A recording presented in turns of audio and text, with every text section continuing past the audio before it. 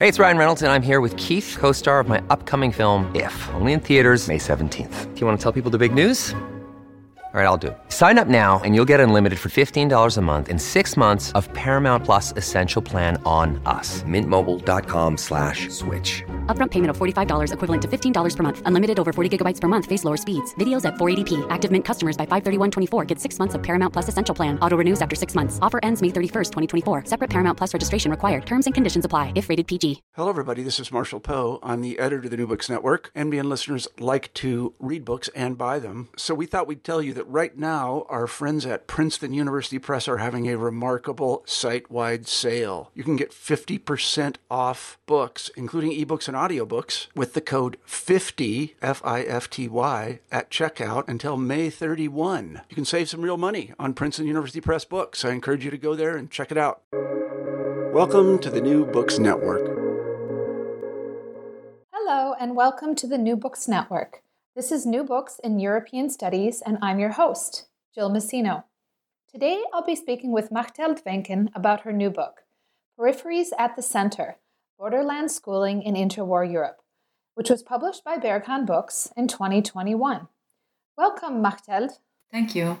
I'm honored to be here. Just a little background on Dr. Wenken before we begin. She is a professor of contemporary transnational history at the Luxembourg Center for Contemporary and Digital History. She earned her PhD in 2008 at the Catholic University of Leuven in Belgium, and her Habilitation in 2018 at the University of Vienna. She has been a principal investigator of 8 research projects funded in 4 European countries. Her main research areas are transnational, transregional, and comparative histories of Europe, migration, borderlands, the history of families and children, and citizen science. So, Machteld, can you tell our listeners how you became interested in this topic? In my first book, I focused on migrants from behind the Iron Curtain who settled in Belgium during the Cold War, and more specifically, I compared the experiences of immigrant men and immigrant women. And afterwards, I was a postdoctoral researcher in Poland, and there I was given the opportunity to write an expertise paper on the history of women and children for the Museum of the Second World War in Gdańsk. And this was the first time I read about children's war and post-war experiences, and I became interested in the situation of children in border regions that switched state sovereignty as a result of the war or after the war. And my first articles on the history of children are also about this period of time, the early years after the Second World War. But then I felt that I needed to understand what had happened before, and this is how I ended up writing a book about children in borderlands in the years between the First and the Second World War. And let me mention one other thing before we move on. This book is the outcome of a large and long research project I conducted in Austria. I moved to Austria for the project. I worked at the University of Vienna, and then after the project, I moved out again. And so it has been a privilege to do this project in Vienna. I was surrounded by a lot of scholars interested in borders, in border changes, and in life in borderlands.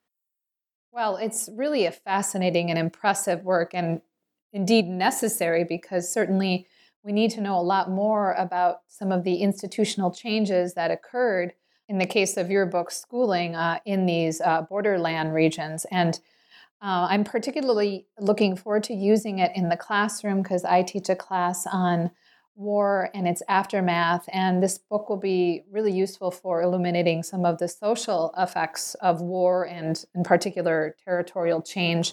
And I especially appreciate your focus on everyday life as well. So I'd like to start with a general discussion of your book. And you focus on the border changes that occurred both to the east and west of Germany after the First World War as a result of the Treaty of Versailles. So can you tell our listeners about these territorial shifts, including the reestablishment of Poland, and why you chose these particular case studies, namely Polish Upper Silesia and Eupen, Sandvik, and Malmedy in Belgium? Well, the title of the book is Peripheries at the Center.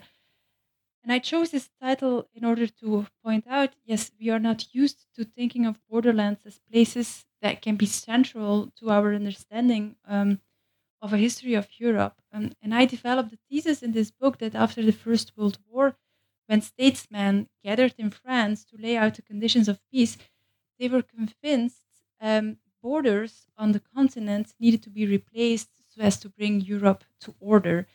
In other words, making peace meant, to a great extent, mapping Europe to peace. And the book demonstrates how the borderlands they mapped became the places where these imaginations of a peaceful Europe experienced a great challenge. And in order to do that research, I developed a symmetrical comparison of two case study borderlands. And these are Polish Upper Silesia in interwar Poland on the one hand, and the regions of Eupen, St. Vith, and Malmedy in interwar Belgium on the other. And these pieces of land, they switched to another state sovereignty after the First World War. And before, they used to be part of Germany. Now, comparing Poland with Belgium seems a little bit odd, but it's not. In fact, it's well motivated. I used 5 selective criteria in order to come up with exactly these case studies. So first, I wanted to assess the way in which the League of Nations influenced the life of borderland inhabitants. And this influence was present in Central and in Southeastern Europe, but not in Western Europe. And this is why I felt the need to include one case study from Central Europe and one from Western Europe. And that is how I ended up selecting my borderlands from the pieces of land that switched sovereignty following the Treaty of Versailles, because that treaty covered territorial changes in both parts of Europe. And the second criterion was then that, Belgium turned out to be an interesting case because it had this constitution guaranteeing the freedom of religion and the practice of languages. And so it actually offered its inhabitants, you could say, an alternative protective system to these protective measures for minorities supervised by the League of Nations. So that is why I chose Belgium as a Western European case study. And then third, I opted for a borderland in interwar Poland and not for one that joined Czechoslovakia or Lithuania, because it's a book about children, and compulsory education was implemented in Poland and in Belgium at the same time, right after the First World War. So this made the comparison nice.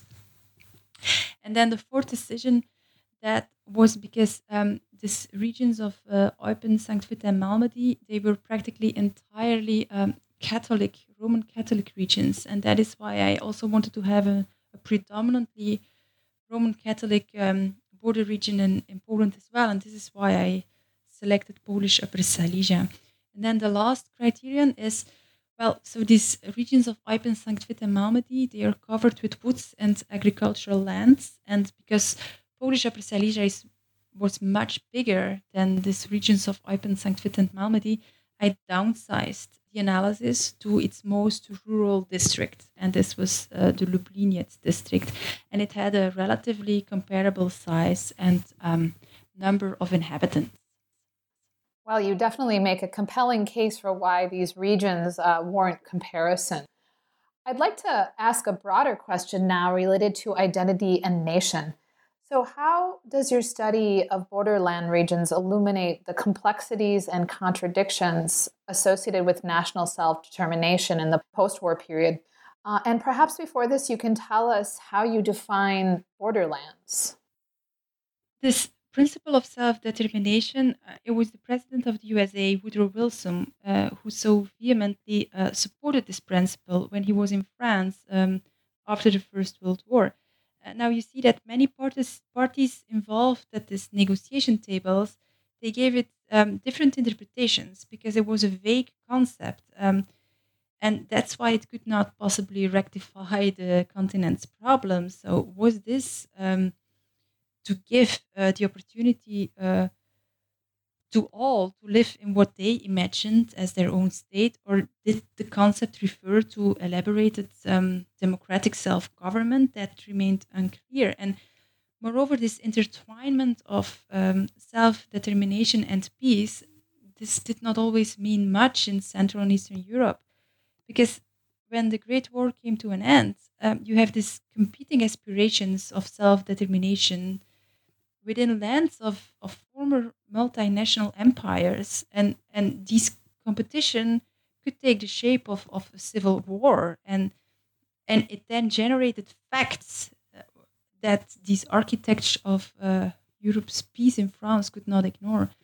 And so in the end, the results of using that principle sometimes took the form of consensus decisions that were made about the shape of state border lines. And these were indeed predetermined by the architects of peace in France, and then they were later to be discussed and ratified within individual nation states. And this is what happened in the case of Belgium. But sometimes they were dictated by troops on the ground, and that was to a great extent the case of Polish Upper Silesia. In a way, so there were uprisings, and then there was also a plebiscite, and then the outcome of the plebiscite could not possibly, on the basis of the outcome of the plebiscite, you could not possibly split the region between Germany and Poland. So in the end, it was a decision made on the supranational level. The definition of borderlands. So usually it refers to pieces of land finding themselves on opposite sides of one state border line at the same time. This is the definition mostly used by borderland scholars, especially those not working on historical topics. But given the fact that Germany never abandoned its aspiration to regain the pieces of land it had ceded, so I considered a borderland for this book a piece of land that used to belong to one nation state, and then it switched state sovereignty. So I'm interested to see what happened when nation states contested lands at their state border lines. And for this historical study, the temporal dimension is very important, because after a switch of state sovereignty, you still have certain discourses, practices from the past that still influence the situation. And so I approach borders, therefore, as very complex historical contingent processes, and borderlands as places where different ideas on belonging are negotiated and renegotiated while making use of or adapting past discourses.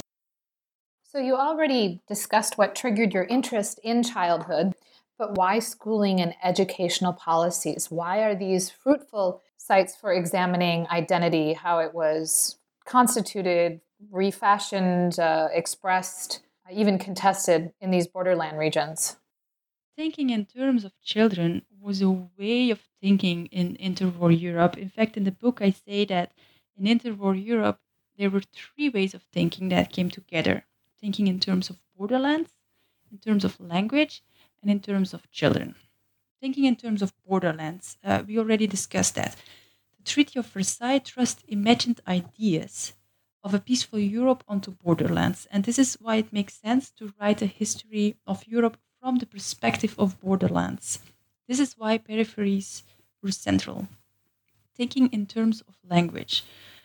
So you had maps that were stretched out on tables in Versailles, but there were also statistical data on knowledge of language, and these were used in order to draw state border lines. You really see that language was believed, that this was the primary foundation of national belonging.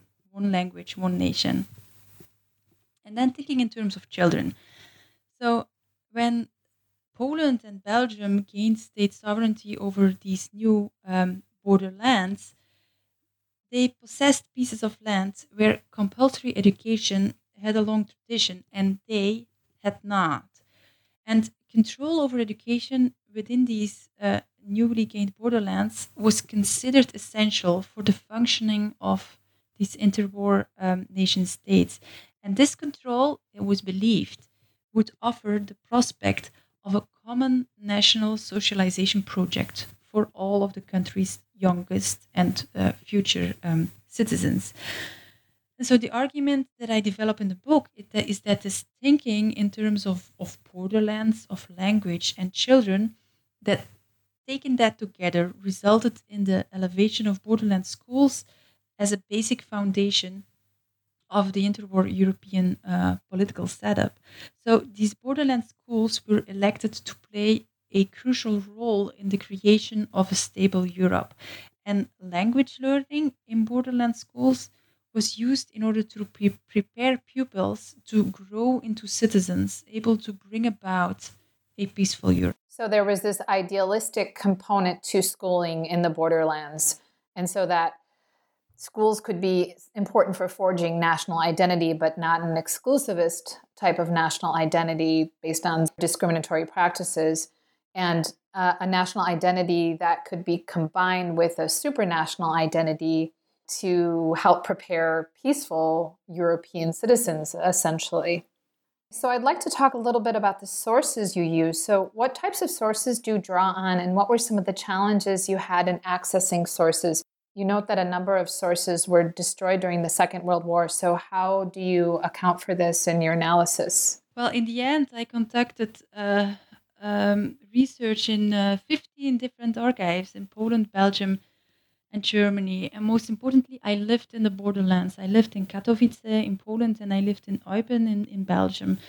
And these regional sources, I really saw that there was an imbalance between the Polish and the Belgian ones, because Polish Upper Silesia had operated as a distinct political entity, and so it had generated paperwork about this border region specifically. And this was not always the case for the regions of Eupen, Sankt Vith, and Malmedy, so it was more difficult to trace the paper trail. And then, of course, you had documents that were not available. In Eupen, you had a French-speaking school, but it was set on fire during the German invasion in 1940. And in Sankt Vith and Malmedy, these cities were bombed during Hitler's last offensive. So the materials is just gone. But luckily, the city archives of Eupen were very, very rich. And I also had press sources. And then on the national level, so this means archives in Warsaw and archives in Brussels, so to speak. There, the results were not always satisfying. Of course, we know that sources on interwar Polish ministries are scarce because Warsaw lay in ruins at the end of the Second World War. But I was also disappointed that these archives of the Belgian Ministry of Education were practically non-consultable at the time, because it was like 100 meters of archival files and there was no index, and the documents were in chronological and not thematic order, and it was simply impossible to filter out documents relevant for my case study Borderland. But archival files in Germany on these contacts with borderland inhabitants, they were in much better condition. Although I needed some time in order to come to see that, because before I started working on this book, I had never consulted archival documents in Germany, and I somehow naively thought that by visiting the archives in Berlin, I would manage, and this was not true. Germany has a decentralized archival policy, and well, it meant I could see more of the country. So it was quite some work for me as an outsider at first to locate these archives, to find interesting collections there, and to really find new materials there. It's not something that pops up the first time you visit an archive. In the first hour, you see you consult archival sources, that you find this new document that nobody had looked at before. That's not how it works. But if you do the work consistently over a longer period of time, then there are new findings, and these are well presented in the book, I hope. It definitely is. And I think it's remarkable that you conducted so much research in so many different places. Also remarkable that you actually chose to live in these places to really get a sense of the place, the physical geography, the realities of what it might have been like to live in these places during the interwar period. I'd like to move on to chapter 1 now, and I was wondering if you could sketch out the nature of war in these regions and its impact on children and schooling?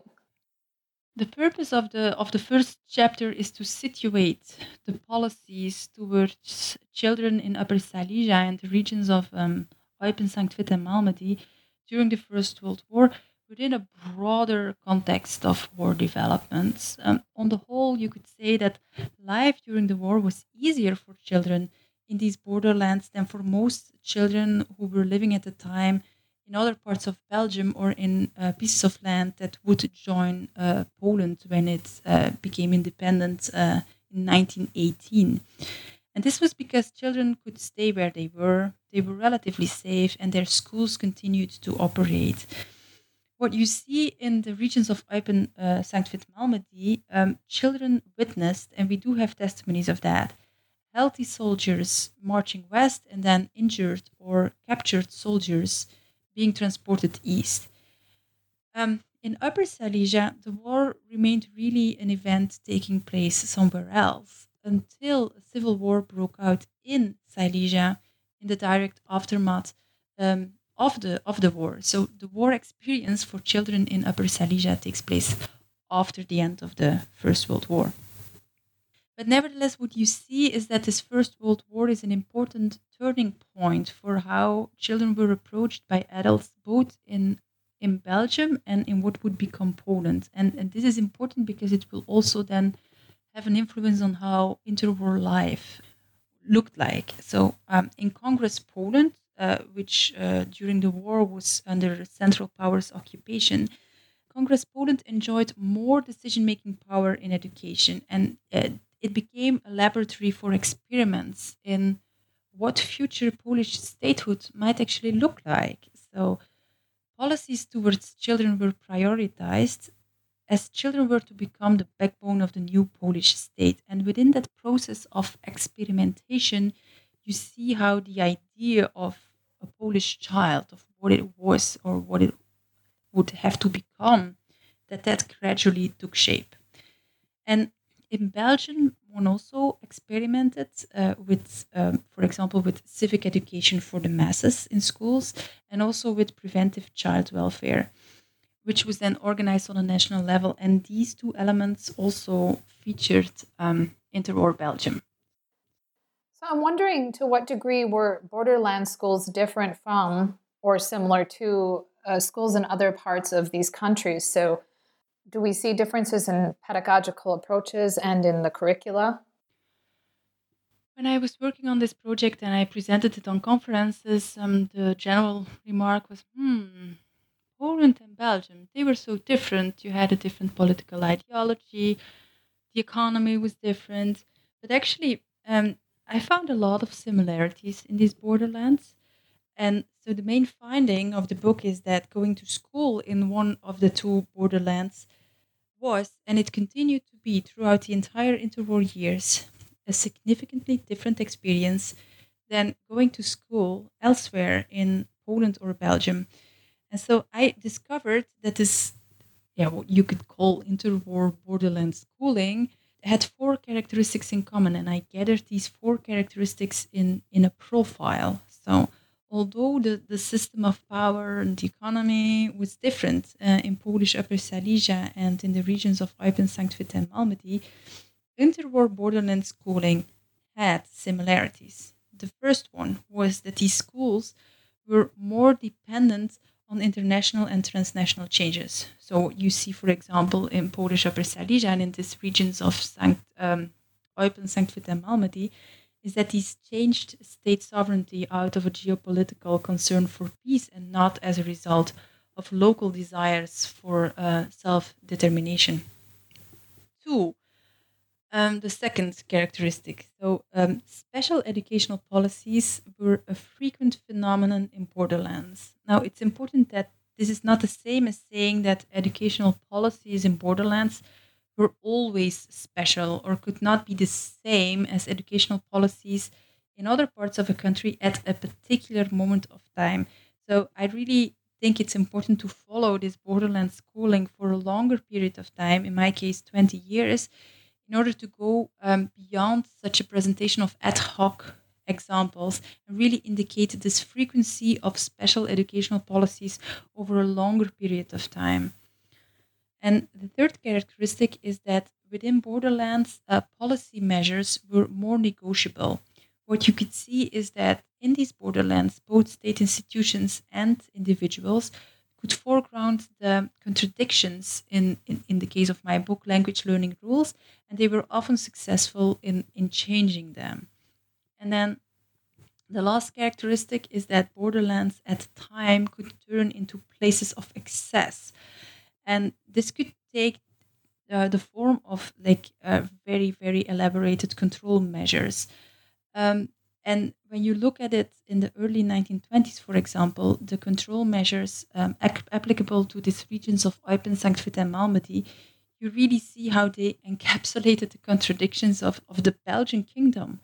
So, because this local government in the early 1920s in the borderlands was a colonial regime. It was the only colonial regime on the European continent at that time.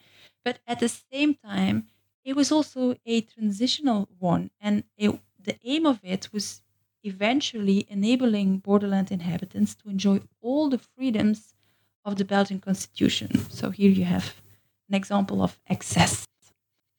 So given that there's more flexibility or elasticity with respect to the pedagogical approaches and even the curricula in these borderland regions, how are these states able to cultivate national belonging? And this gets us to the topic and title of Chapter 3, Making the Border. So how, through educational policies, are Poland and Belgium able to make or reinforce the border? Making the border is an important chapter in the book. It develops the argument that after these state border lines of the European continent had been drawn, it was about establishing and implementing rules on teaching and using languages in these schools in the borderlands. And that this establishing and implementing rules, that were techniques for making the border. So language learning in the borderlands became the border. This was how the border was made after state border lines had been drawn. So what happened is that the solely German-speaking school system from before was replaced by two types of schools that, on the basis of newly introduced rules on language learning, separated borderland pupils according to their supposed mother tongue. And I say supposed because primary education was to be offered in the mother tongue of the child, and the guardian of a child was responsible for indicating what that mother tongue was. But this mechanism created tensions whenever the mother tongue of the child was not considered the language or the languages of the nation. And you see that Polish and Belgian authorities pursued different aims. In Poland, the effort was on promoting a wider use of Polish as the primary language of instruction.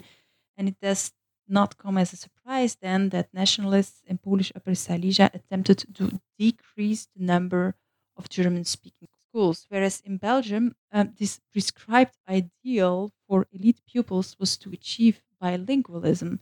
And so this was done through intensive foreign language training starting in the final years of primary education. And so in Eupen, Sankt Vith, and Malmedy, there were also discussions going on in borderlands about schools, but these were about when to start foreign language training. So you see that in both case study borderlands, the border was made through schooling. So to what degree would you say that the state was successful in these endeavors? Was there any resistance to these policies? So what negotiations occurred on an everyday level among parents, teachers, etc.? Resistance, I would say interplay. It was an interplay between state institutions on the one hand and then parents, teachers, children, and clergymen on the other. And this is how these borderlands, which used to be spots on a map in Versailles, turned into socially lived spaces through this interaction. That is what then came to be created, a social space. And so the book pays much attention to these negotiations of pupils' language learning. So I really follow the continuous multidimensional dynamics of this reconfiguration of primary schooling at and also across local, national, transnational, and supranational levels of decision making. But if you want, I can give you a small example of resistance in Polish Upper Silesia. New textbooks were made for the Polonization campaign, for making children learn and speak Polish. But these were really unpopular, and parents were responsible for buying these books, but they didn't want to or they were unable to because it was a time of economic hardship and public financial support was limited. And so the distribution of these books was also limited. And in the sources, you have this teacher asking the parents to buy a textbook, and he was only successful after the municipality made the parents pay a fine for not buying the book. And even then, an unemployed father complained and said that the book did not mention God. And so here is a quote. "This is like writing a book without a dot on the I." So here's a small example. That's not surprising, given how religious these regions were. I'd actually like to return to the topic of interplay, which you discussed in such great detail in your last response. But in this case, I'm thinking of the role of supranational bodies and their relationship with national authorities, even local authorities in the borderland regions. So can you talk a little bit about the relationship between externally mandated policies such as minority rights protections and local policies in the borderlands? Supranational control was something for Central and Eastern Europe, not for Western Europe. In Central and Eastern Europe, these newly emerged states had to adhere to this supranational supervision of the League of Nations over the way they treated their inhabitants in borderlands. And these inhabitants were categorized as having a minority status. So the language used in the documents is national minorities. And for Polish Upper Silesia, you have two agreements that were important. You had the Minority Treaty and you had a more elaborated Geneva Convention. And these detailed out, among others, how education in German in this Polish borderland needed to be organized. But in Western Europe, there was not such a control, supranational control, meaning that this Belgian kingdom, it did not have to fear control over how it governed these regions of Eupen, Sankt Vith, and Malmedy. And this difference made the systematic comparison by times very challenging because decisions on the same matter were made on very different levels of decision making. And an example is closing a school in one of the borderlands. And in the book, I give that example and I there compare negotiations on the supranational level for Poland with negotiations held within the city council of Eupen for the case of Belgium. So, yeah, the relationship between supranational and local could look differently in different border regions and could also look differently depending on the moment of time we're talking about. So we see quite a variation between the two regions with respect to how much influence supranational bodies have. But I'm wondering about religion as well. So what happens to private and religious schooling in these regions during the intra-war period? And, you made the reference to the father who was pretty disgruntled that religion was no longer a part of his child's curriculum. But what happens to religion? Is it no longer typically a part of the public school curriculum? And also, what happens to religious schools? Asking about private and religious schooling assumes this juxtaposition, public versus private, religious versus non-religious schooling. And such fault lines are more accurate for education in interwar Poland than they are for education in interwar Belgium. Because the Belgian state, it did not ambition to play a big role in education to start with. In these borderlands of Eupen, Sankt Vith, and Malmedy, in the interwar years, there was one type of school, and that was the Catholic school. And it was state-funded, but only loosely state-controlled. So how was that possible? This result was the outcome of one of the biggest topics of political debate in the 19th century in Belgium, and these were called the school wars. These were verbal battles.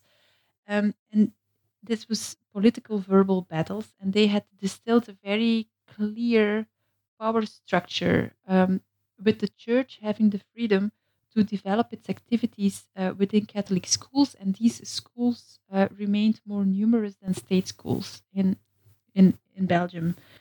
And this could lead to very interesting findings. For example, the Belgian state subsidized the teaching of Protestant courses if at least 15 pupils signed up. But this Belgian Federation of Protestant Churches was only entitled to provide that education in secular schools. And what you see in Eupen at some point in the interwar years, you have parents responsible for 16 pupils applying to the city council to open a Protestant school. And then their request was declined because one could not find a suitable room. And this is because the region only had Catholic schools. And so the right of these children to receive Protestant teaching could not be realized. So you see here how space had turned into an essential factor in the battle over control. This would not have been possible in Polish Upper Silesia because there, these minority treaties guaranteed that religious right. But in Eupen, there was no supranational equivalent to this Geneva Convention that could intervene or rectify this situation. One comment about private education. In Polish Upper Silesia, private education was there in order to guarantee children could keep on being instructed in German.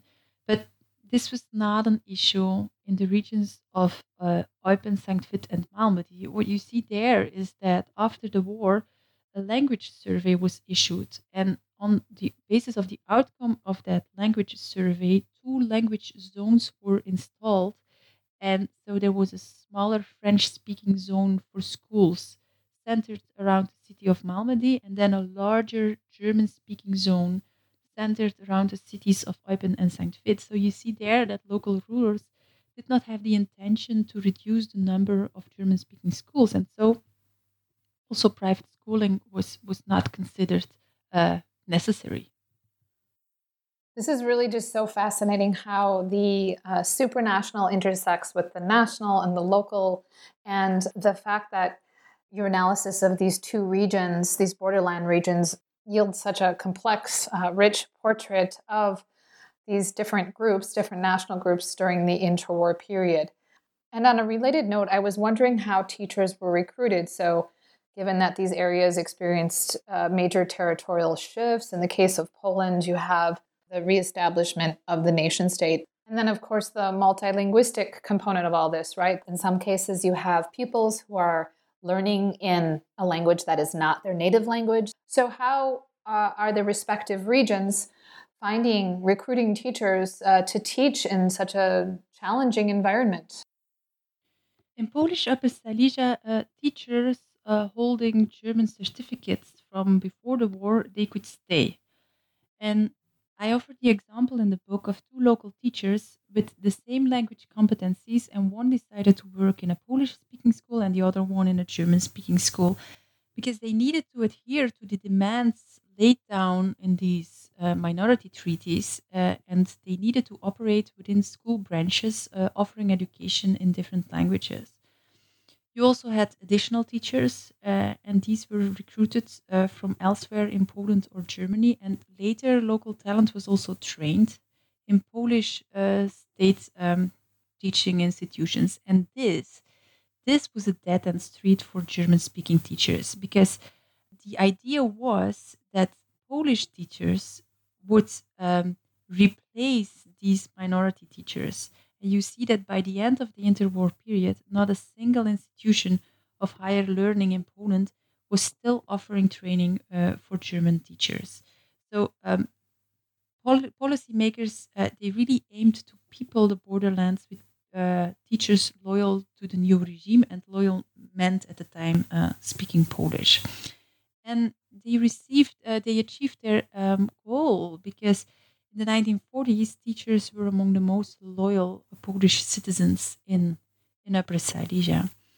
Now, initially, the situation in the regions of Eupen, Sankt Vith, and Malmedy was different because local teachers they could become civil servants and stay, but they were required to swear an oath of loyalty to the Belgian state, and they refused massively, and almost the entire staff left for Germany. And then new teachers were recruited, so mostly from neighboring provinces in Wallonia, and also priests could start to teach classes. And of course, there was also a German language teacher training course in Belgium. But you see that German pedagogues in Germany, they really criticized this substandard pedagogical level of that training. And there you see a similarity because that also happened for Poland. So German pedagogues also criticized that the level of teaching in Poland was not good. And so you see that this concern that teachers in the border regions, that they were not given the skills to guide and shape the behavior of their pupils, that was only expressed by these German pedagogues. Because policymakers in Poland and Belgium had a less extensive history with compulsory education and with reform pedagogy, and how the children were to learn their languages, that was really of little concern to them. That's really interesting and actually gets me to my next question about the transnationals. So you discuss how foreign policy, particularly the foreign policy of Germany in the 1930s, influences or sought to influence educational policies in these borderland regions. So could you talk a little bit about that? Well, a state border with Germany, that is what Polish Upper Silesia and the regions of Eupen, Sankt Vith, and Malmedy had in common.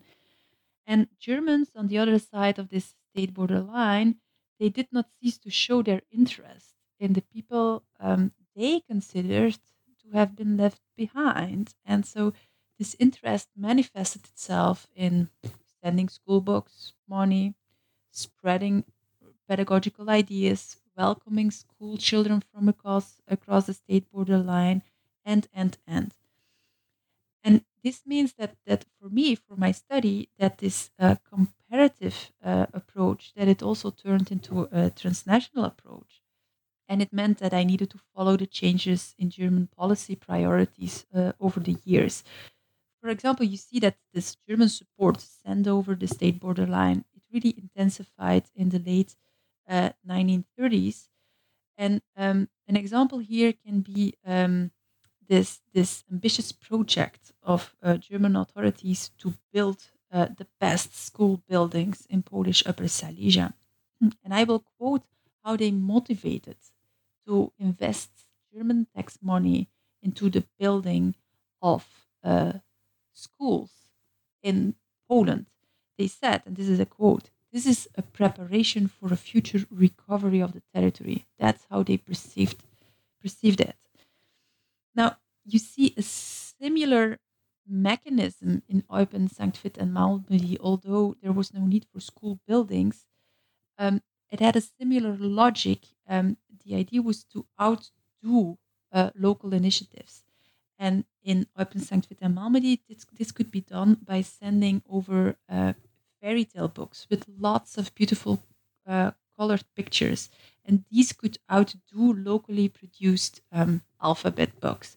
And local teachers indeed offered these books as prizes to their pupils during German language courses. And this was the most beautiful book a borderland child could possibly get. So it was a lot of money sent over the state border. I find these two examples particularly fascinating because they really underscore the different ways in which nationalism was promoted, right? State building and nationalism was promoted by Nazi Germany through these soft power initiatives. And you see this more boldly, obviously, in the case of Polish Upper Silesia, Whereas in the regions you examine in Belgium, these fairy tale books are offered up as a type of candy for German children there. I'd like to move on to chapter 4 now, where you explore how the border was, quote, scaped, unquote. So what do you mean by this term, scaping? What was involved in this process? Borderscape. This word unifies the words border and with the suffix scape. And this suffix refers to this multidimensional dynamics of shaping and carving the border, in the case of my book, through education. And it is a concept used in border studies, but I haven't seen it in historiography. Now, for me, this concept really worked because it allowed me to focus on the local level of the everyday life in the borderlands, but also to take into consideration when and how bordering processes exceeded the borderlands. And then you come to see that both borderlands functioned as the physical places where debates were held or control measures were installed that generated an impact far beyond their geographical area. You see that institutions, teachers, and parents in both borderlands steered discussions towards the contradictions within policies in order to not only test the limits of a certain system of power, but also to bend these limits.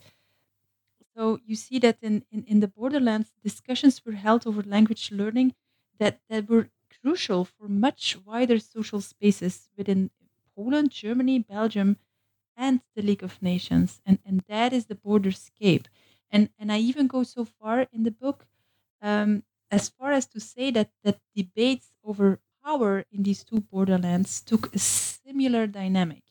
And here I used the insights of a Swiss social geographer. His name is Georges Ravestin. And according to him, these diverse and changing interactions between institutions and human beings about education, they yielded to achieve, and here is a quote, the greatest possible autonomy comparable with the resources of the system, unquote. So basically what he says is that these continuous negotiations, that is what you can expect in borderlands. So even while having a different system of power, in these borderlands, changes to these systems of power had a similar dynamic. So basically, the scaping you refer to is a type of gardening, a type of constant gardening, I guess you could say, that includes multiple actors and is a process that is ongoing, that's continuous. And so you see these institutions, and in the case of your study, obviously, education and schooling, being refashioned, reshaped, depending on local, national, supranational needs. And actually, this gets me to my next question, which has to do with the role of nationalism, and in particular, the increased embrace of nationalism by countries such as Germany in the 1930s, and how that influences educational policies in these borderlands, particularly places where you have ethnic minorities. So could you talk a little bit about that?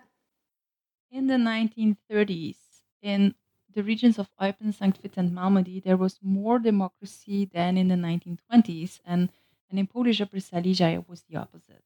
So in Belgium, you had a new educational law, and it gave more freedom to local schools in deciding in which language to teach and when to start foreign language learning. Whereas in Poland, you had this minority treaty and the Geneva Convention phasing out. And afterwards, at the end of the 1930s, it was the Polish state that decided in which language a child should learn. And in the book, you find an example of entrance exams for primary school children in German conducted by Polish state officials. So this was about whether a child knew German well enough in order to be sent to a German-speaking school in Polish Upper Silesia. And you see that these 6-year-old children weren't given a fair chance. And then also, what is even more important, according to me, at the end of the 1930s, is that these borderlands became increasingly caught up in these geopolitical strategies for a future redivision of the European continent. And both borderlands were basically treated as potential currency that could be used in negotiations with Germany to pay off the security of the Polish or Belgian mainland. So nationalism, yes, but on the other hand, also the idea that, I mean, if it's needed, we could get rid of these borderlands. And there goes the idealism of the immediate post-war period, in which these borderland regions could be laboratories for promoting peace and multi-ethnic cooperation. Okay, I'd like to move on to chapter 5 now, where you pose the question, did language learning enable borderland pupils to become more equal to pupils receiving their education elsewhere in Poland or Belgium? So what were your findings? How did you answer this question? Chapter 5 is titled A Universal Childhood. And universal childhood means that all children should enjoy an equitable childhood experience irrespective of their social background. But these concrete ideas on how to realize how a universal childhood should actually look like in practice that were developed in the 1930s in Poland and Belgium, these were very, very different ways of doing it. So you see that universal childhood was really understood in national terms. And in Polish Upper Silesia, like elsewhere in Poland, authorities really chose to control the organization of primary education. And so what you see is a repeat of these battles over the closure of schools not offering teaching in Polish. But on the other hand, what you also see is that the idea of a Silesian child was constructed. And this Silesian child was conceived as being hindered from playing a constructive role in the new Polish nation state. And as a result, this Polish Upper Silesia really turned into a highly innovative laboratory of reform pedagogical experiments and studies. And this supported this idea that a universal childhood, a Polish childhood, is possible. Whereas in Belgium, this Belgian statesman really understood universal childhood as let a child learn in the language its guardian chooses. And this was made very, very easy. And it prevented a repetition of this earlier language learning conflicts. But the role of the Roman Catholic Church in education was much bigger in Belgium, and it opposed reform pedagogy. And so it was not interested in how a borderland child should learn its languages. Not at all. I find this particularly fascinating because in the Polish context, as you note, there's this emphasis that the language and primary school language schooling be in Polish, which makes sense given the reestablishment of the Polish nation state. But yet it coexists with innovative, more modern pedagogical approaches. Whereas in the case of Belgium, there's not as much of a concern with language, right? So it can be the language of choice by the guardian, by the parent. Whereas because of the influence of the Catholic Church, you have less innovation with regard to pedagogy. So really interesting how these comparisons play out. Okay, I'd like to move on to the conclusion now. And in your conclusion, you compare your findings to borderland schooling in Soviet Ukraine and Yugoslavia during the interwar period. So could you elaborate on that? In the conclusion, I started to paint an overview of state policies to borderland schools throughout Europe, but it did not enable me to develop an understanding of this multidimensional dynamics involved in making and escaping borders, and that is why I then decided to zoom in again on two cases and rely on secondary literature to compare with the aim to see whether this profile I developed of similar characteristics in interwar borderland schools, whether the profile holds. And on the basis of the literature study I did, it does. So the profile seems applicable to other borderlands. However, and this is what I learned from the Yugoslav case, it is important to follow where the change of state border lines generated its effects. So think away from the geographical space of the borderlands if necessary. Following the borderscape really means tracing how, after the drawing of a state border line, transient space was given meaning to through the interaction between the rulers and the ruled throughout the country and at various levels of decision making. So it is possible that you can see effects in minority schools in more centrally located parts of a country. So this means that borderlands could vary in spatial extent, and that the meaning of what was peripheral and what was central, that could also change. And so this also means for this profile that the relevance of it and the relative importance that could differ from case to case, and it can also change within one case over time. But what remains true for all the cases discussed in the book and in the conclusion is that the spaces in the lives of borderland children in the interwar years were influenced by borders. Well, Machteld, we've run out of time. It's been such a pleasure speaking with you, and thank you for sharing your book with our listeners. And before I let you go, could you tell us about your current research project? As I said at the beginning of this interview, I moved out of Austria. I moved to Luxembourg because I became a professor at the Center of Contemporary and Digital History here in Luxembourg, and I'm holding the chair of Contemporary Transnational History here.